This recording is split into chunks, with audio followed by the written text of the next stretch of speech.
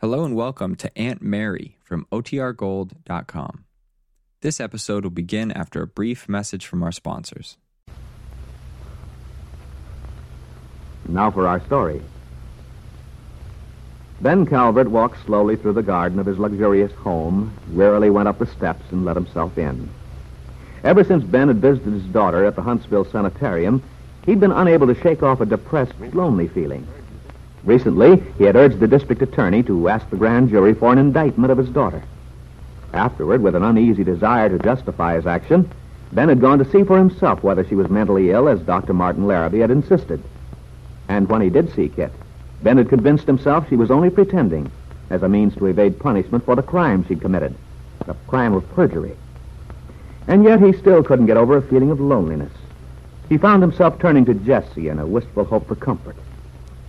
Well, now, finding the living room and den empty, Ben slowly mounts the stairs to his wife's bedroom. Jessie? Come in, Ben. Oh, what are you doing home, Ben? At this hour? It's only 2 o'clock. That's not much of a welcome, Jessie. Well, I'm surprised, that's all. Don't you feel well? Frankly, I don't. Oh, that's too bad. Why don't you take the magazines off the daybed and stretch out, Ben? Thanks, Jessie. I believe I will. Oh, it does feel good to relax. I wonder what's the matter with you lately, Ben. You seem to have so little energy. I'm tired, Jessie. Thoroughly tired. But you've never been like this before. Not in all the years I've known you. I'm quite a few years older, for one thing. Well, who isn't? But good heavens, Ben, you're not really an old man. Perhaps you ought to have a good physical checkup. Well, there's nothing a doctor can do for me, except possibly to prescribe a rest. And he doesn't need to do that. I know what I need. And what's that? Change of scenery. Get out of Wakefield. Forget all about business. Just rest. Do you honestly think you could? You know how you always fret and fume when you do go away for a few days. You're miserable until you can get home again. Not anymore. I wonder. No, Jessie. No, for the first time in my life, I find I'm unable to bury myself in the business. Making money. There's more important things to do with one's life. Ben, I'm surprised. I've never heard you talk like this before. That's because it never dawned on me as completely. But I've been thinking things over a great deal lately. I know the answer now.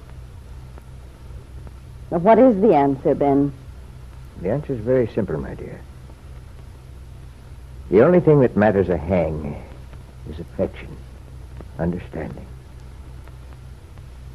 What you and I have finally developed together after all the years of bitterness. I see. I haven't always given you the understanding, the affection you deserve, but it's all going to be changed now, my dear. From now on, we're going to enjoy life together. We'll make up for all the lost time. Well, you aren't saying much. I'm overwhelmed, Ben. I hardly know what to say. Well, you haven't been able to quite take it in yet. But never mind, when you have actual proof, you'll feel differently. Proof? What sort of proof do you mean? Well, I mean, when you see the difference in my attitude.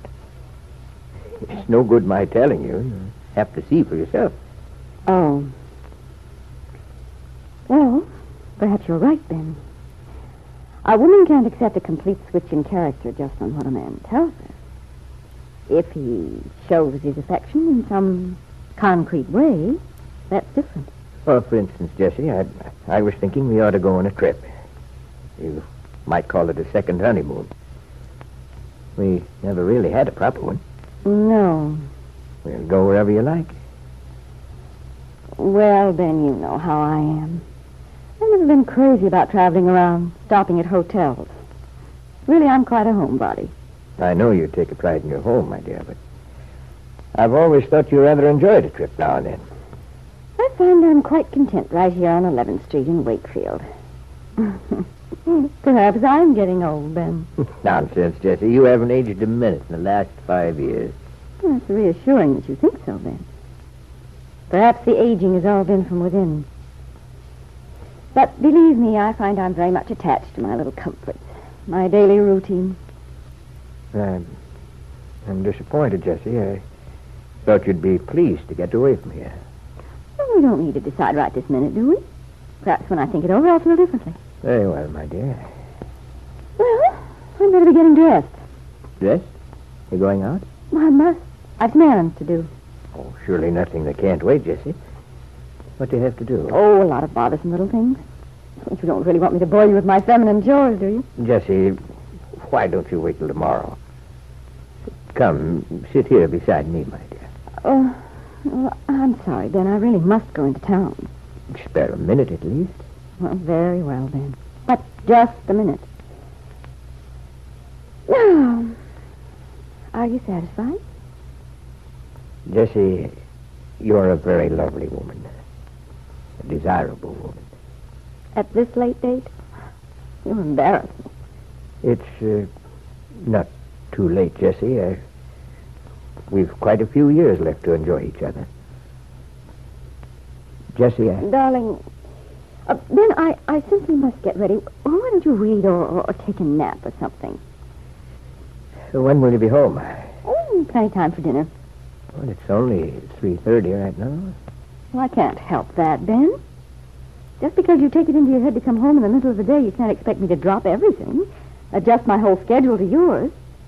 Don't be so spoiled. Oh, I'm not spoiled. Just disappointed. I look forward to spending the afternoon with you. Well, never mind, Ben. There'll be other afternoons. Now I've got to get my shopping done. But Jessie Calvert had no intention of going shopping. Some 40 minutes later found Ben's wife at Brett Cameron's cottage near the river. Jessie was in Brett's arms. Brett. Oh, Brett. That's right, darling. Hold me close. It's so wonderful knowing it's your arms around me. My arms? Well, I should hope so. Don't tell me someone else has been making passes at you. Would you mind? It depends, Jessie. Who was it? Ben. Ben. Oh, darling, that's marvelous. The old boy's getting affectionate, isn't he? Here, sit down. Tell me what's been going on. I wish you wouldn't be so happy about it. Oh, but I am. If Ben suddenly rediscovered your charms, it'll make our job that much easier. You can get that will fixed up just the way we want it. Or have you already? No, Brett, I haven't. Oh, well, it doesn't matter, so long as you keep Ben eating out of your hand. I'm proud of you, Jessie. I knew you could handle the situation. Darling, you're looking so glum. Am I? What's bothering you? The suffering martyred expression must mean something. Brett, I wish you wouldn't keep hammering at me about Ben and the will. It's making me jumpy. Well, I'm not hammering at you, Jessie. I'm not worried about your being able to handle Ben, my dear. If you don't get the will thing settled today, tomorrow will do just as well. But that's just what I mean. I wish you wouldn't make such a fuss about it. It's not so easy as you seem to think. I mean, we've got to go at it more slowly. But, my dear girl, this plan of ours has been hanging fire for months. Well, now when you have Ben eating out of your hand... Just because he's becoming more interested in me as a woman doesn't mean he's going to be thinking in terms of wills, of dying. Ben hates thinking of his own mortality, or anyone else's, for that matter. That's a pretty short-sighted attitude. He's not stupid. He must know he won't live forever. Now that he's all washed up with his daughter, it ought to be the easiest thing in the world to get him to disinherit her. Just the same, there's no sense in rushing things. He might get suspicious. Or the attorney might. Farnsworth's no fool, you know. Well, why should he be suspicious? He knows how Ben feels about kids. It's only natural he'd want to cut her off. See that she doesn't come into any of his hard-earned cash. Well, she wouldn't come into all of it. Remember, as his wife, I'd inherit half. And half of $450,000 isn't so bad. Why settle for half when we can get all of it? I don't see anything wrong with settling for what we're sure to get, instead of risking our necks to grab for more. You may settle for half if you like, Miss Sweet. But you'll be missing something if you do. What will I be missing? Me, Jessie. Unless you see that kid is cut out of Ben's will, you're going to have a very lonely widowhood someday. Yes, Brett knew that Jessie couldn't bear to lose him. He felt he only needed to threaten her, frighten her with the fear he'd leave her. Then, Brett assured himself, Jessie would do what he wished. But perhaps Mr. Cameron is overconfident.